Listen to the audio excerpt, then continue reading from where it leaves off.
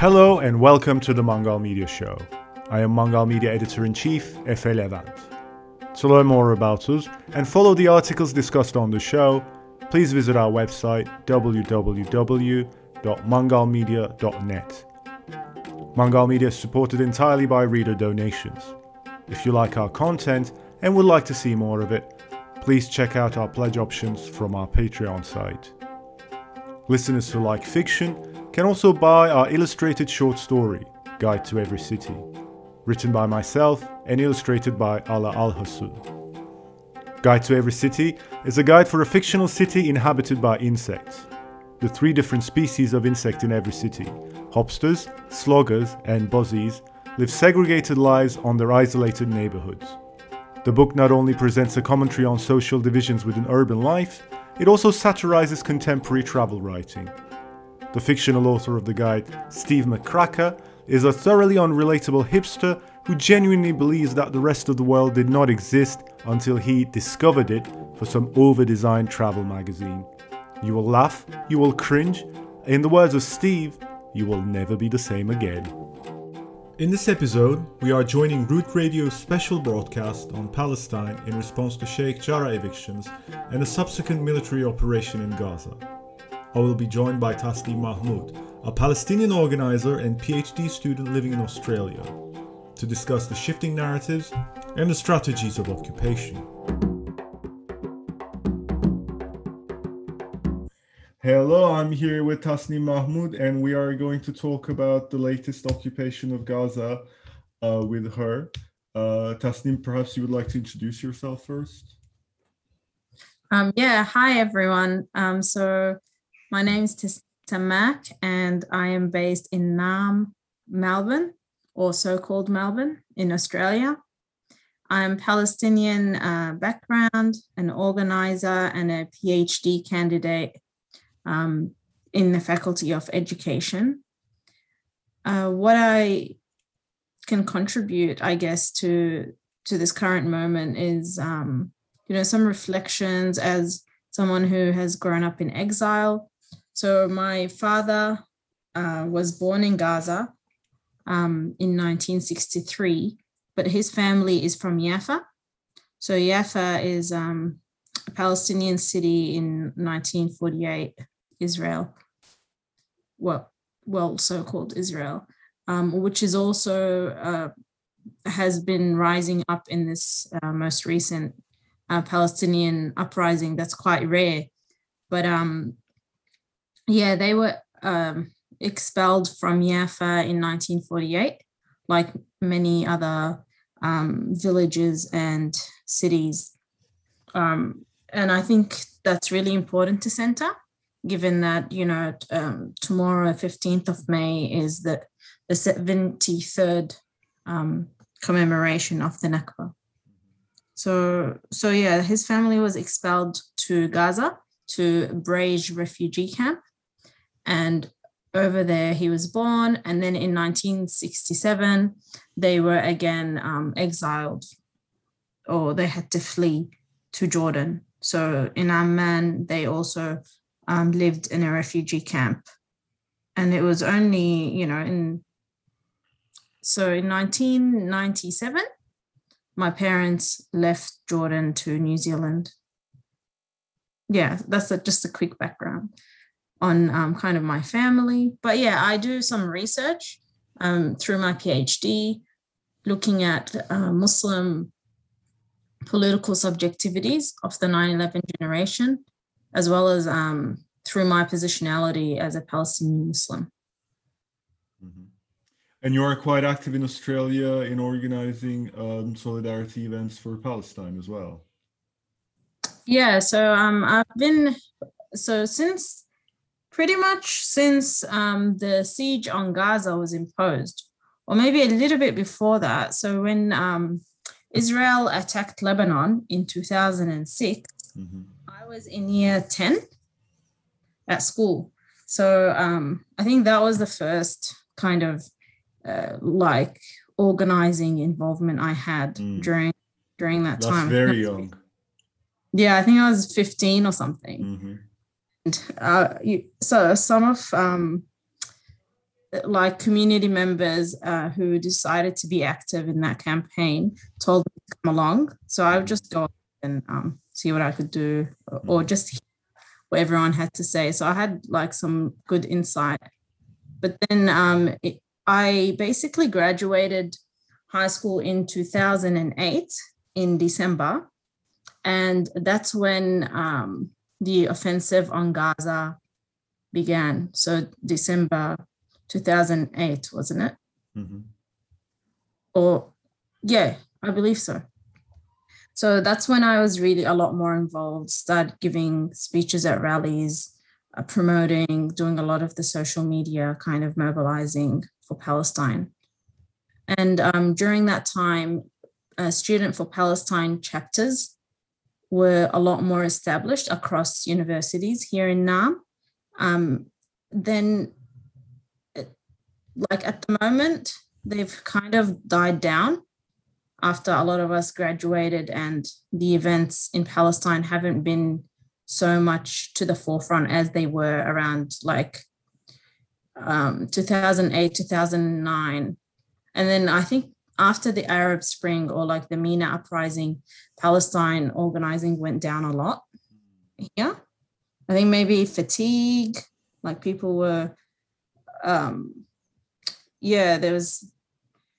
it became maybe fractured, or like other causes became a lot more central, like the refugee issue here is one that, you know, a lot of the left tries to be very actively involved in, as well as, of course, you know, here we have the Indigenous struggle for decolonization. Yes. Always needs to come first, because that's very immediate, you know, and like this ongoing genocide of Indigenous people is one that, if there is energy and labor to be invested, that's where, you know, most organizers contribute. Mm-hmm. So really took a bit of a backseat for many reasons. But yeah, so I was involved in Student for Palestine chapters. And when there are like crisis events happening in Palestine, then myself and a few others, we usually get together and develop a response. Mm-hmm. One of the things that you wanted to talk about, for example, now that you mentioned the Indigenous cause in Australia, you wanted to talk about how anti-racist struggles across the world has become kind of like a platform for like support for Palestine to organize together with. So maybe you can tell us a bit about like how the Indigenous struggle, for example, in Australia, or similar struggles across the globe, has contributed to the shifting of narratives when it comes to Palestine. Yeah, definitely. So I think this is something I've observed, as some others have, where especially like my research employs a counter storytelling methodology, speaking to politically active Muslims, and this was very prominent, you know, across the interviews as well, where the way that they're speaking through a register against Islamophobia, against anti-Arab racism, against, you know, Zionism, that is a lot more localized. So in our context, it's localized to be through the vocabulary of Indigenous struggle, and through kind of making those links to Indigenous struggle and resistance. And I think it's also an opening in a way, because of, you know, with de-radicalization and that kind of aggressive censorship and surveillance over Arabs and Muslims, you know, I think what's happened is that people have found more creative ways to express the same kind of political ambitions. Mm-hmm.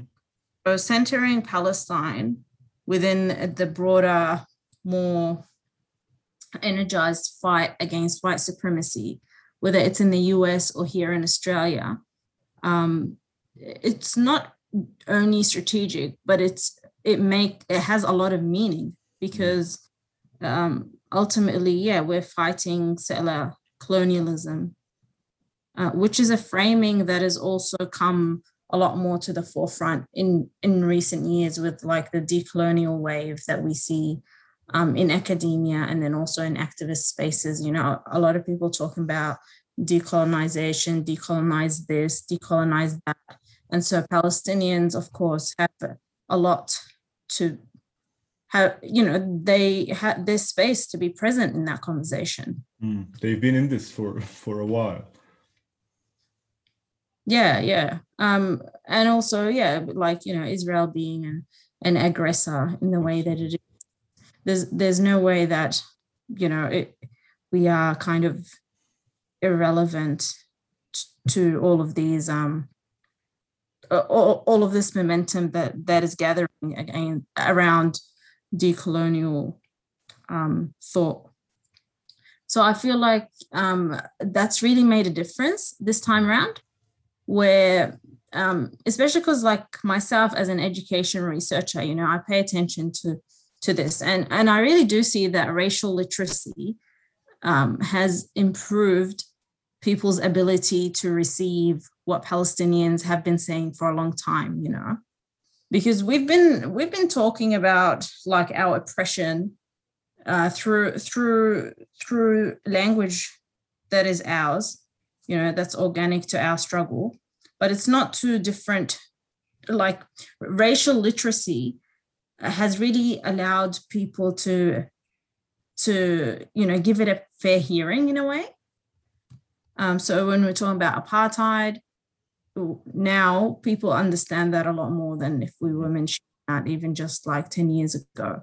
If we're talking about, you know, Israeli police brutality, like the images, it's very hard to separate them from like the images that we've been seeing around the world against police brutality, whether it's in the US, Colombia, you know. I think we're in a very kind of anti-cop time. Yes. Yeah. It's always a good time to be in an anti-cop time also. Yeah. So, I mean, I've heard and I've read in quite a lot of places that the narratives about Palestine have started to shift. And a lot of it has been with Mohammed Al-Kord's appearance on TV, for example. His kind of like boldness, the statements that he makes to journalists. To what extent do you feel like the narrative is shifting, and how much further do you think it has to go? Yeah, so I'm writing a piece kind of reflecting on that. So I started with Mohammed Al-Kurd, and maybe I'll read a little bit of what he says actually. Sure. I think we have a bit of time to do that. Of course. So in an interview for Vice, they've asked him, how do you prepare for these interviews with major broadcasters, and why do you think they're going viral? By the way, he's, I think, 23 years old. So just an incredible, like, fierce fighter, activist, revolutionary. But yeah, this was his response. So he said, I don't prepare for them. I get up, rub my eyes, and then I go on screen. There's not much scripting to any of these interviews that I do. Most of the time, like 3 bullet points, and I'll say whatever I want to say.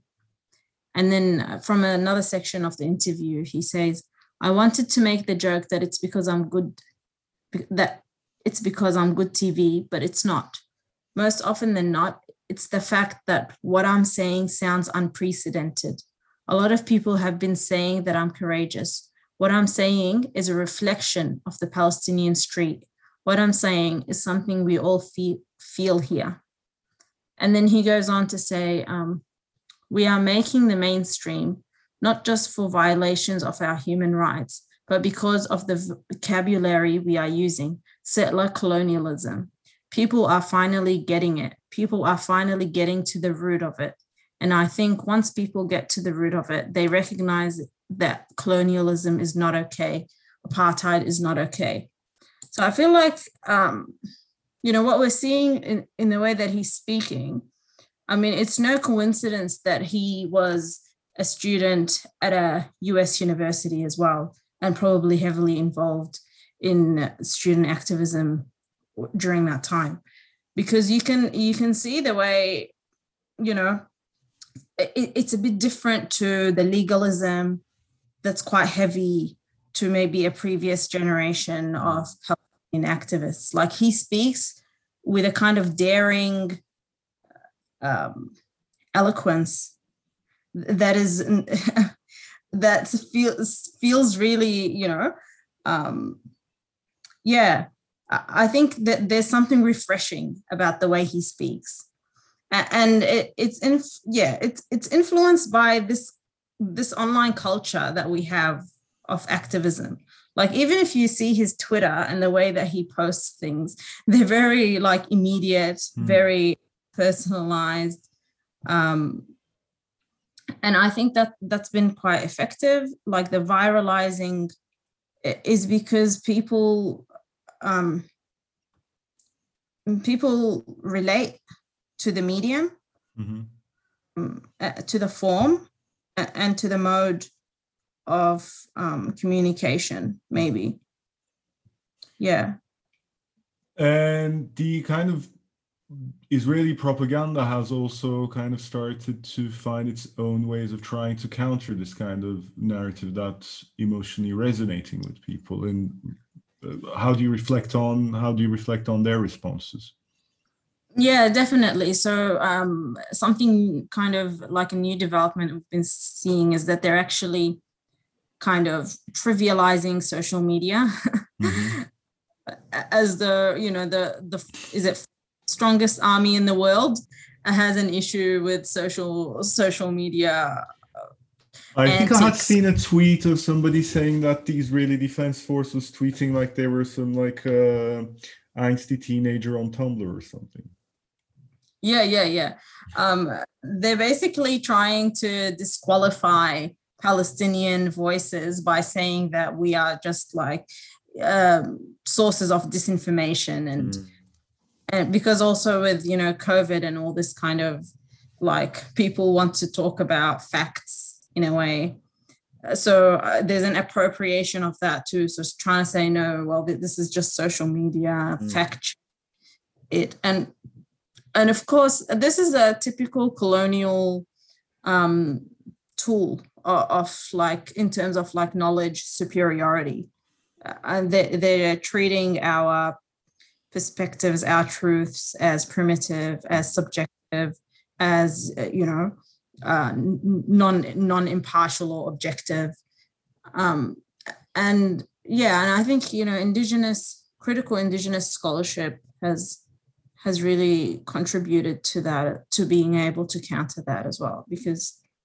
this is what we're seeing, that because you're a Palestinian, then you do not get to define or write your own history. You do not get to define and speak your truth and have that taken as truth. But of course, people, like I said, there's a literacy around these things. So I think people are very attuned to state propaganda, especially like with the Trump era. That like these kind of alternative facts coming from Zionists are just, they don't have the same punch that they did. There was this article that Adnan Delalic wrote for us, I think 2 years ago. It was when Handke had won the Nobel Prize. And in that, he says something quite interesting, which I've been thinking quite a lot about recently with the events with the occupation of Gaza, with the recent invasion of Gaza, and a lot of the propaganda that's not just made by kind of directly, like organs that are directly related to the Israeli state, but also to like a lot of people who are kind of sympathetic to it and are kind of like willing to defend its actions online. He talks about how like genocide denial does not simply function by denying genocide. He kind of talks about how it also works by kind of making you question, by gaslighting, by kind of like whataboutism, saying like, oh, you're concerned about so and so, but that means that you're probably not concerned about this and this, and it just keeps making you question yourself. Even as people who have like witnessed this firsthand, who don't need to be convinced by evidence, it has a way of cornering people into a place where they doubt their own experiences. So I think it has sophisticated, it has come to like a point of ripening in that aspect. It doesn't just directly confront, but it creates kind of obstacles to obfuscate what's going on. Yeah, absolutely. Yeah. And of course, Israel is very kind of sophisticated in doing that, and they invest a lot of resources into this kind of hasbara work. But I think for me, like, why I look at the way that, I mean, that's where I see possibility in the way that it's not being effective. Of course, it's effective in many ways. Like, it's effective enough that Biden can stand up and, point blank say that Israel has the right to defend itself, and that's the official position. It's effective enough that, Scott Morrison, just I think yesterday or the day before, our prime minister said that I think there was like a girl who burnt the Israeli flag at one of the protests we had this week, not here, in a different state. And he basically came out and said that in Australia, everyone needs to live in peace and tolerance, and don't bring the troubles from over there into this nation. And he said that, he's committed to the two-state solution, and that, he's calling for de-escalation or something like this. So it's basically, for him to be able to say that, he's drawing on these like Islamophobic tropes, these anti-Palestinian tropes of Palestinians and Muslims just having this kind of senseless rage that is foreign, that has no place in any, that is delegitimate, like it, rather than, so that's the official narrative, and that's what the dominant discourse. But for me, I think, I always like to look at the way that it doesn't completely totalize, because that's where we have these kind of potentialities in a way. What isn't totally totalized? Well, the Zionist narrative. Like you and I are talking, we're talking independent of Zionist narrative. Yes. We haven't internalized it. We don't regurgitate it. I think one of the important things that has happened in terms of like pro-Palestine activism is that it has kind of matured in terms of kind of rooting out anti-Semitic elements, or kind of just re-educating people about the difference between anti-Zionism and anti-Semitism. So when Israeli propaganda starts to hit back with things like, oh, it's like anti-Semitic to criticize Israel, they have a lot less ammunition to do that kind of stuff right now. Yeah, definitely. Yeah, I think so. And also, there's also been like a shift in terms of, because of heightened white supremacy, there's been more, so because of like this shift to the far right, there's been more collaboration between people fighting against anti-Semitism and people fighting against, Arab racism and Islamophobia. Yes. So it's kind of like for Zionists to just come and assert that just is very nonsensical. I think especially with white supremacist attacks on synagogues, on mosques, like, the flip side of that is that people unify against this common threat. Exactly. And so when they do unify in that way, how will you then, come to Palestinians and say you're anti-Jew? Like, Exactly. how is the Palestinian the one that's anti-Jew when Jewish organizations in the West are very much saying that it's white supremacy that is. I think this ties us into the other subject that we wanted to talk about, because this question of anti-Semitism is often raised in contexts where people who are not Palestinian are speaking for the Palestinian movement. And a lot of, especially, I mean, let's face it, kind of white lefties have a tendency to use Palestine as a vehicle to express their own anti-Semitism.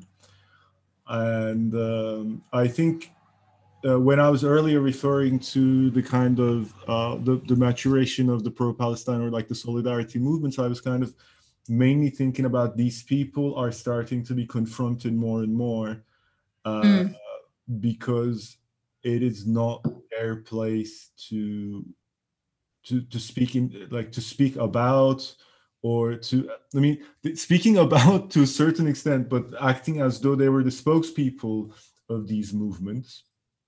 Yeah, definitely. The confrontation of these people has really taken this conversation forward. Yeah.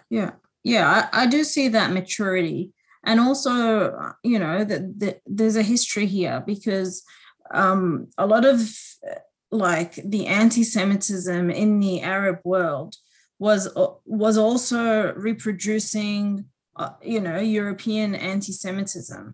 So there's that kind of relationship with anti-Semitism too, that it's not necessarily the way that we've defined or expressed our Palestinian,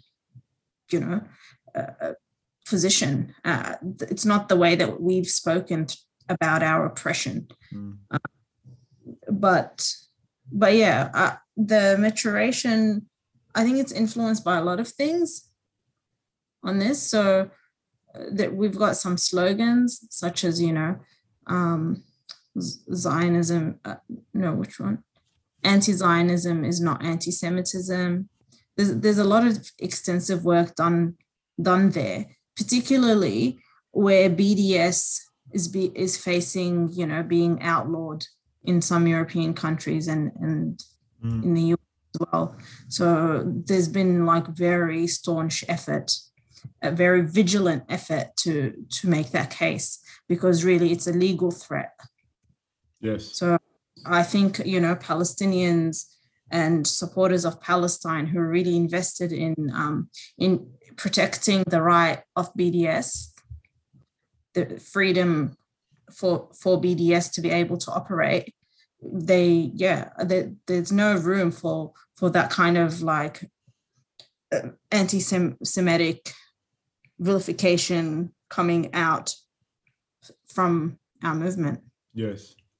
And a lot of these kind of predominantly white figureheads who kind of assign themselves the role of being the spokesperson of like the Palestinian struggle, they also have a lot of problems in terms of understanding other Arab causes as well. I'm thinking mainly about the Syrian revolution. They have a way of clinging to antiquated kind of anti-imperialist narrative. Yeah, I think so. Like, because whether it's their anti-Semitism or other tropes that they deploy, it still stems from this kind of like, I'm the European, I'm the one that's most enlightened, and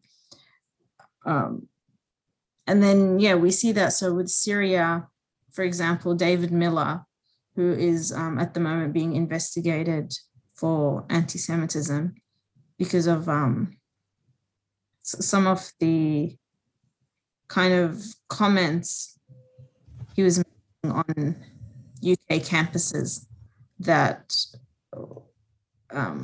neared on conspiratorial. Um, yeah, but because that's under investigation, I'm not sure what the outcome of that investigation would be. But who is David Miller? I don't know who he is. He's a UK professor, so he's one of the UK propaganda professors with the in relation to Russia, and so from that group that is from those UK professors. Right. But he's also at the moment being investigated for anti-Semitism because of comments he made that Jewish students are complaining that basically he's conflating all Jewish student groups with Zionist groups. And many of them ideologically probably are, but at the same time, they are also Jewish student groups. So it's tricky, I think. And I do think that he is crossing the line. But he's being investigated for that. But it's relevant to the question that you're asking, because I don't think we can separate these things, whether it's his like smearing of the white helmets, the smearing of Syrian revolutionaries as like Al-Qaeda, etc., that we see from the left. Sometimes not necessarily David Miller. That also comes from racism, and anti-Semitism is racism. That racism that, doesn't allow the victimized to define their own realities. I think it works. I think there's something really malicious about these kinds of strategies as well, because I have seen a lot of people who have like a very good politics about the Syrian revolution kind of turning pro-Israel because Israel is fighting against the Assad regime as well. I have seen people kind of, I don't know, who are critical of people supporting Palestine because they assume that supporting Palestine. There was this thing that was circulating around Twitter, and then it kind of got screenshotted into other social media as well. Somebody saying that, if you care about Palestine, then it means you don't care about Uyghurs. And here in Turkey, we have, like I was just saying earlier before we started recording, there's a lot of discourse about how Palestine is a Muslim cause. And if you're supporting Palestine, then you must be pro-AKP. It's kind of like a series of connections that are just kind of, the more you add to the chain, the more ridiculous it starts to get. And then there's people who are trying to respond to these by saying, oh, no, like the Palestinian cause has nothing to do with Islam, which also kind of misses the point. Because when people's kind of places of worship are under attack, there is no point in trying to like force a mandatory secularization on people who are trying to defend their places of worship from an invading force. Yeah. So, I mean, I feel like these kinds of takes come from like a very narrow-minded vision of the world that can only see their causes being supported if it's attached to some kind of a state power, like if you're against this state, then you must be against that state. But it's kind of like this all it's done is a dichotomy, like it's dichotomous thinking. It's also it's very immature. There's no nuance, there's no criticality to it. It's very totalitarian, because what it's seeking, and that's kind of what totalitarianism is, right? And I think it's seeking is no, please go ahead. I was just gonna say, it's just seeking like these it just wants clarity, no complexity, no diversity, no, it's really dangerous. And I think, like, the rise of the far right the populism has really contributed to that.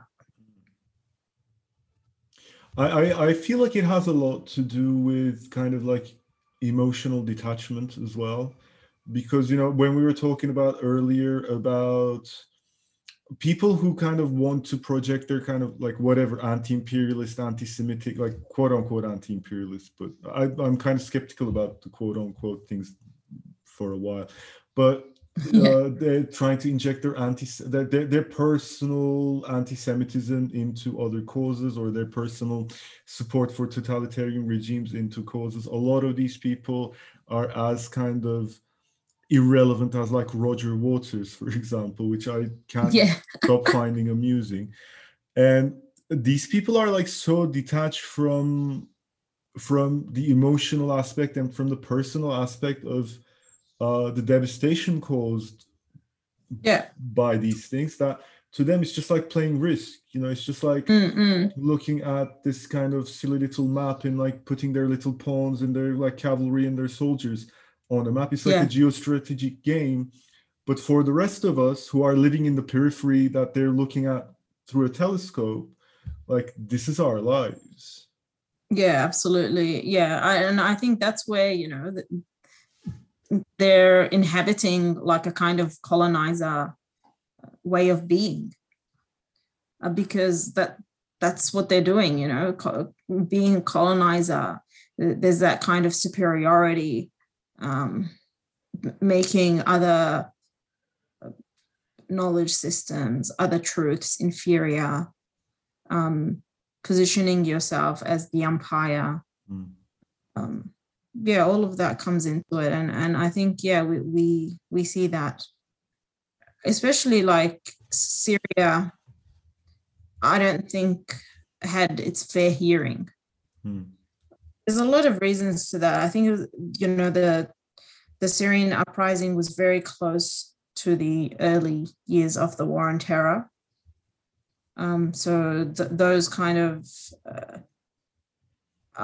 anti-Muslim tropes were very loaded and hostile by Western states, and then Assad could successfully and get very successfully use them again to repress and to dismiss any legitimacy of the uprising. Of course, he was famously able in his propaganda to at once pretend that he's like the only secular force in the region that's fighting some kind of like fundamentalist insurgency, but also call on to like Shia resistance in just as much of the jihadist terms that he claims his opponents are doing. Yeah. It's very ironic. No, I agree with that. Yeah. And it's always kind of like heart-wrenching because, if we're talking about political uprisings, the Syrian one was one that much earlier than, in Iraq or Lebanon or, George Floyd uprising. The Syrian one was right at the beginning, and of course ongoing, but right at the beginning of the last decade, compared to a lot of I feel like if it happened now, would have been different circumstances then. I also think that all these lessons that we have learned in the past decade were not just we're not just intellectual. I don't think we would be at the place we are at now if it hadn't been for the Arab Spring being a litmus test for a lot of people about reconsidering what their ideological position might be. Yeah, that's true. Yeah. I think that Arab Spring really shifted things in a way that has impacted even what we're seeing now, like the Jerusalem uprising, especially that, there's literally no saviors. So that hope of like an Arab Spring that would restore some kind of dignity to be through governance of Arab states, that's nowhere to be seen. Like normalization, Sisi, I don't think I've seen any state. I'm sure he's made some comments. They haven't even come into my feed. Like he's so irrelevant. Egypt is like, there's absolutely no expectation from any of us that there would be, support. And so Palestinians on the ground, very much conscious to that, are fully taking matters into their own hands. And of course, this seeing like Black Lives Matter and the way a lot of the education that it's provided to the rest of the world, to the third world, and the way that the third world looks at the US. If the US can't protect its own democracy, like what human rights role is it going to play? Like people are and that's, I feel like, why everywhere, whether it's Lebanon, whether it's Colombia, whether it's Myanmar, Hong Kong, as well as Palestine, people are just like, we're going to take matters into our own hands. We're going to confront militarized policing. We're going to push through, because what else is there? I think a lot of this aspect of it about the outside world kind of being either unwilling or too detached or incapable of kind of having a meaningful contribution, I think that has a responsibility in the rise of the popular discourse now, like of both sides. And that's been something that a lot of people, I think a lot of people are kind of intimidated even by thinking about Palestine, because they feel like this is kind of like a minefield I think this is the kind of thing that counter propaganda has been really successful in. Like, instead of kind of directly confronting and I'm sure they do this in certain outlets as well, of like calling people barbarians, of like kind of plugging kind of like obviously Islamophobic tropes. They do this in a much more indirect way of saying, oh, maybe I shouldn't have an opinion about this, confusing, I suppose. And that has led to the kind of rise of the both sides narrative. Yeah. Well, this whole thing of, this is too complex. We saw that with Syria. A lot of people, even a lot of Arabs, were like, it's too complex. And Syria, of course, it's messy and complex, but it's not hard to take a position that is, anti-Assad. Like, that's, basic, pretty much. And kind of the same response is being provided by Palestinians on the ground, saying it's hard to take a position against this kind of these genocidal logics, like wanting to expel almost 1,000 people with the eviction of Sheikh Jarrah. So, like, when you think about it, just anyone, and this is like basically what Palestinians have been saying in terms of Nakba. The way that we kind of explain it is, like being kicked out of your own home and someone moving into your home. So to see that, being done in that very tangible way, again, Palestinians have been saying, where's the complexity in that? But like, again, both sidism is a term that we use to push back. Whataboutery is a term we use to push back. Like, we have all these terms now that actually I think they've been coined very recently. Like that, for example, during the George Floyd riots, when a lot of the liberal commentators were saying, both sides need to stop the violence and this kind of thing. I think that's where we saw the both sidism become a term. I don't know, maybe it was earlier than that, but I feel like I've come across it just recently, like as an acronym. And that position tends to kind of present and market itself as being the reasonable thing, like if there's a conflict, then there's two sides to it. So it presents itself as like any other position that you might take will be fanatical. Yeah, and with the kind of uprising of 1948 areas in Palestine, that's where we're seeing, the civil war trope being deployed as well, just, this time around, which I feel like that's not very common as well. Like, I don't think we've ever, usually civil war, that's something people say in Syria or Iraq, like in relation to Syria and Iraq, but not really for Palestine. So this, because there are confrontations between Israeli settlers and Palestinians who are refusing a crackdown and the kind of death to Arabs pogroms that are happening, to obfuscate it and making it like trivializing it and making it not a conflict between colonizer and colonized, settler and indigenous. There's the both sidism of, it's like Jews and Arabs are in a civil war. It's ridiculous. I thought that the new kind of civil war kind of discourse was because there's kind of like an unprecedented amount of lynchings and things going on of like Israelis attacking like Palestinians or Israeli citizens. I thought that's where the civil war narrative had come from. That because like now it's become an internally Israeli issue as well.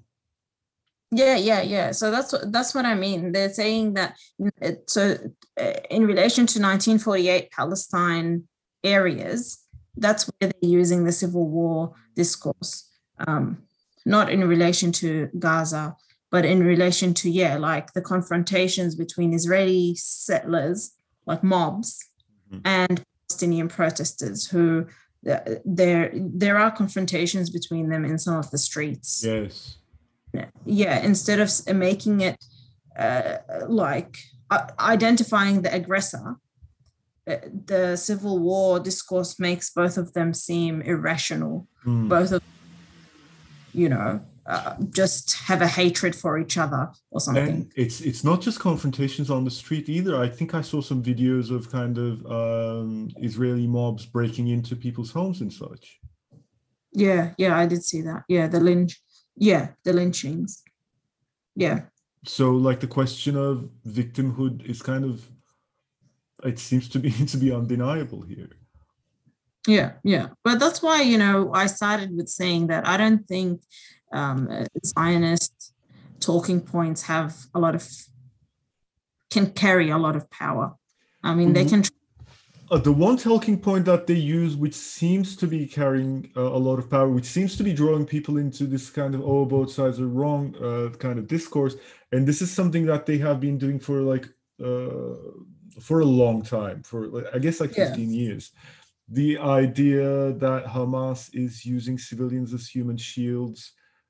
So like every time they bomb Gaza, they're actually trying to hit military targets, but Hamas manages to insidiously place children to those places. Yeah.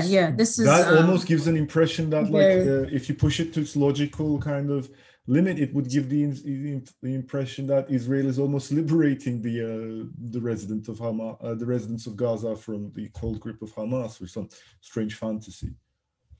Yeah, exactly. It is a fantasy and a very Orientalist, very Islamophobic one.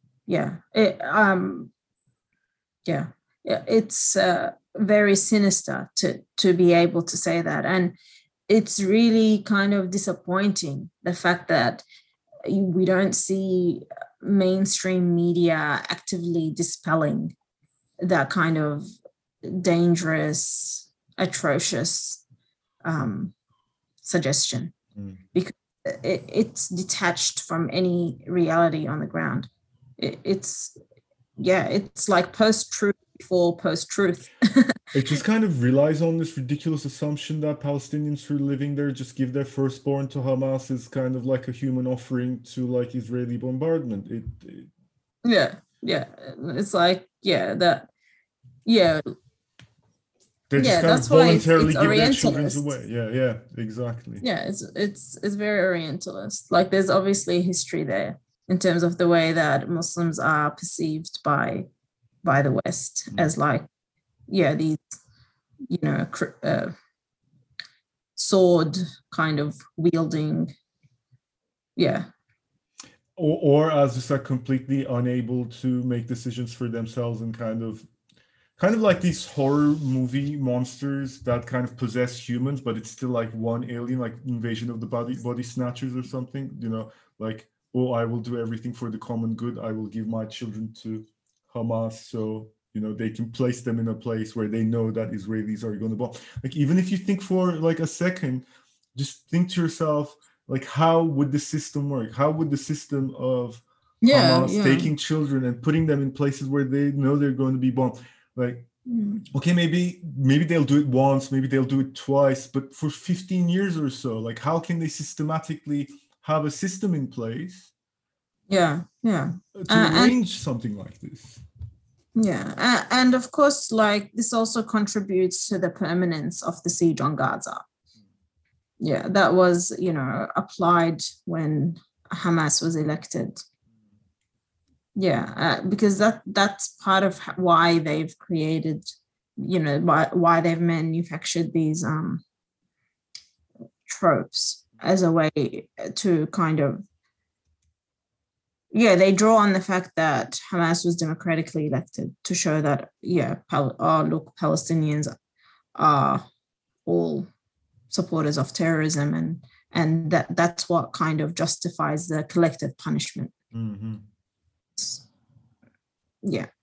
So I think it's very dangerous, and it's really just atrocious that, well, the international community has allowed it to go on for so long. But as we know, like,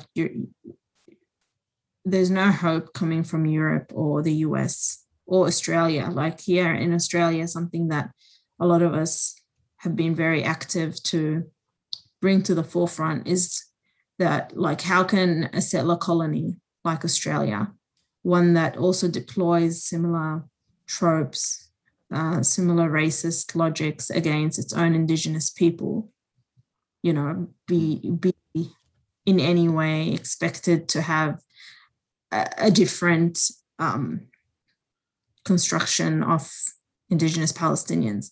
So something that our governments regularly say is that they have an entrenched friendship with Israel. So they always say Australia and Israel are very close culturally, etc. So our response is always yes, of course, because what is shared is settler colonialism. For example, here, Aboriginal deaths in custody, that's one way that sophisticated genocide continues on. So Indigenous people are the most incarcerated people in the world, actually. And the age of criminal responsibility here is 10 years old.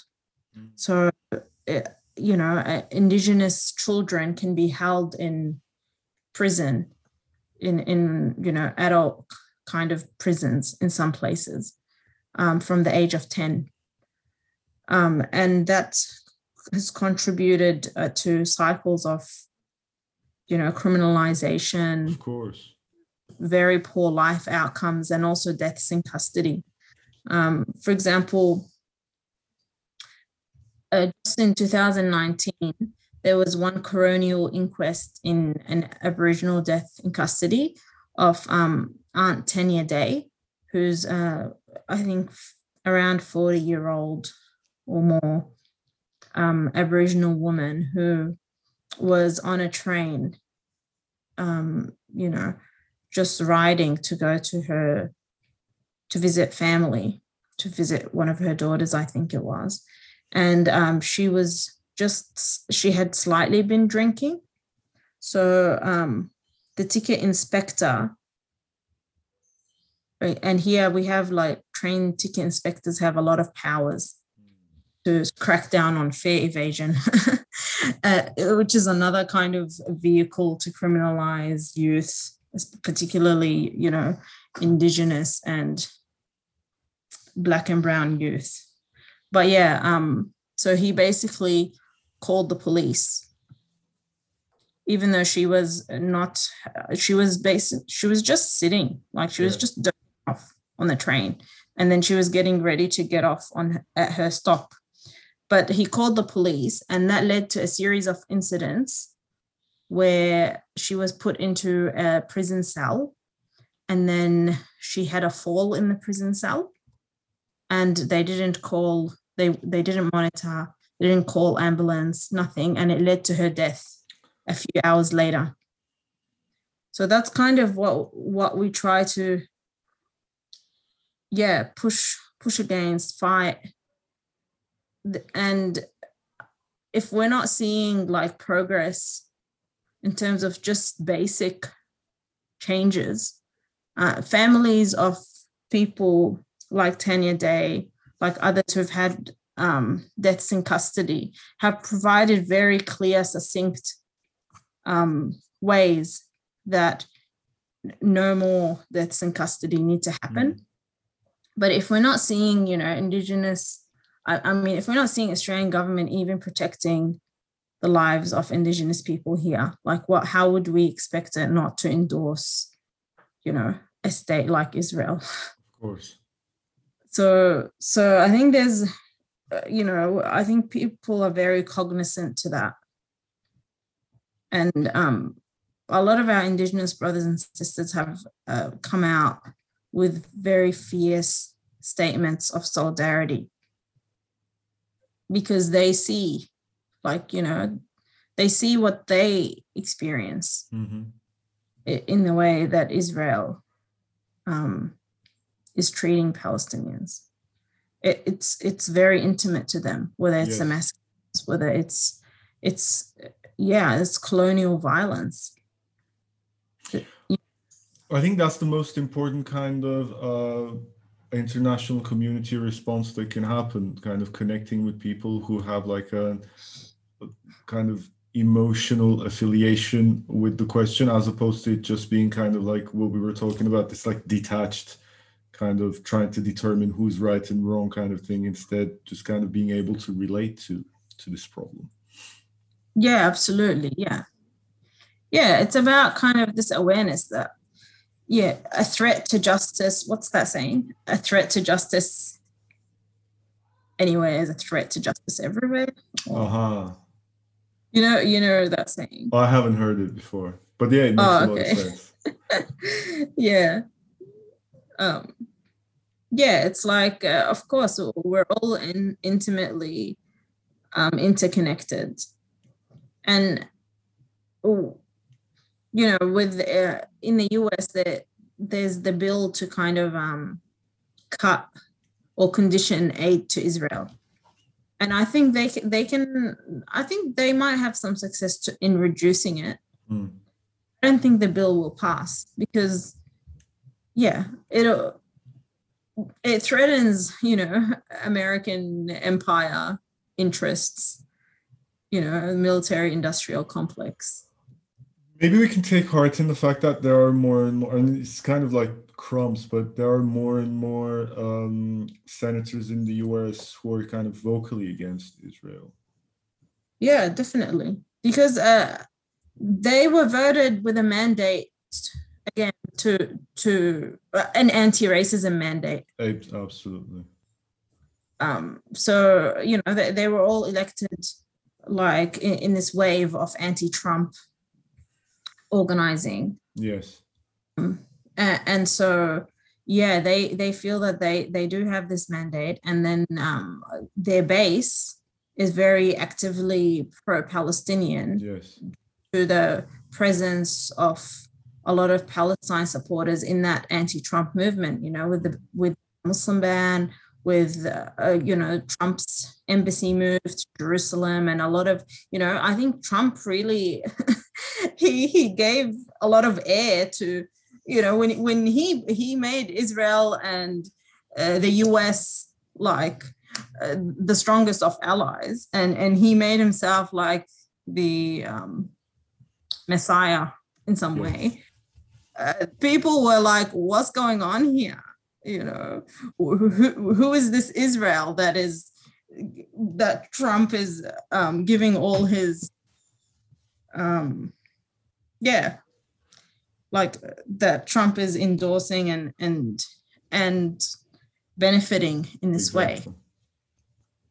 Yeah, so I think that's why these Democrat senators took the opposite position of anything that Trump was doing, and they're very fiercely pro-Palestinian. So we're kind of approaching the end of our interview, but perhaps you mentioned earlier that you've written 2 articles. Maybe you would like to mention them by name so our listeners can go check them out. Have they been published yet? Well, one of them is it's kind of an article. It's more like a short call to action, and it's called Defending Sheikh Jarrah from Within the Australian Settler Colony. I wrote for the Institute of Postcolonial Studies, which is a local institute that also runs the Postcolonial Studies Journal. So this has gone into their newsletter, but it's also on their website. So we can link this to the podcast. And the second article I'm writing about some of what we discussed in relation to anti-racism and the way that that's kind of been a way to platform Palestine solidarity. So we can link that in as well. Yes, and you also have an article that's coming up for Mangal Media in the future.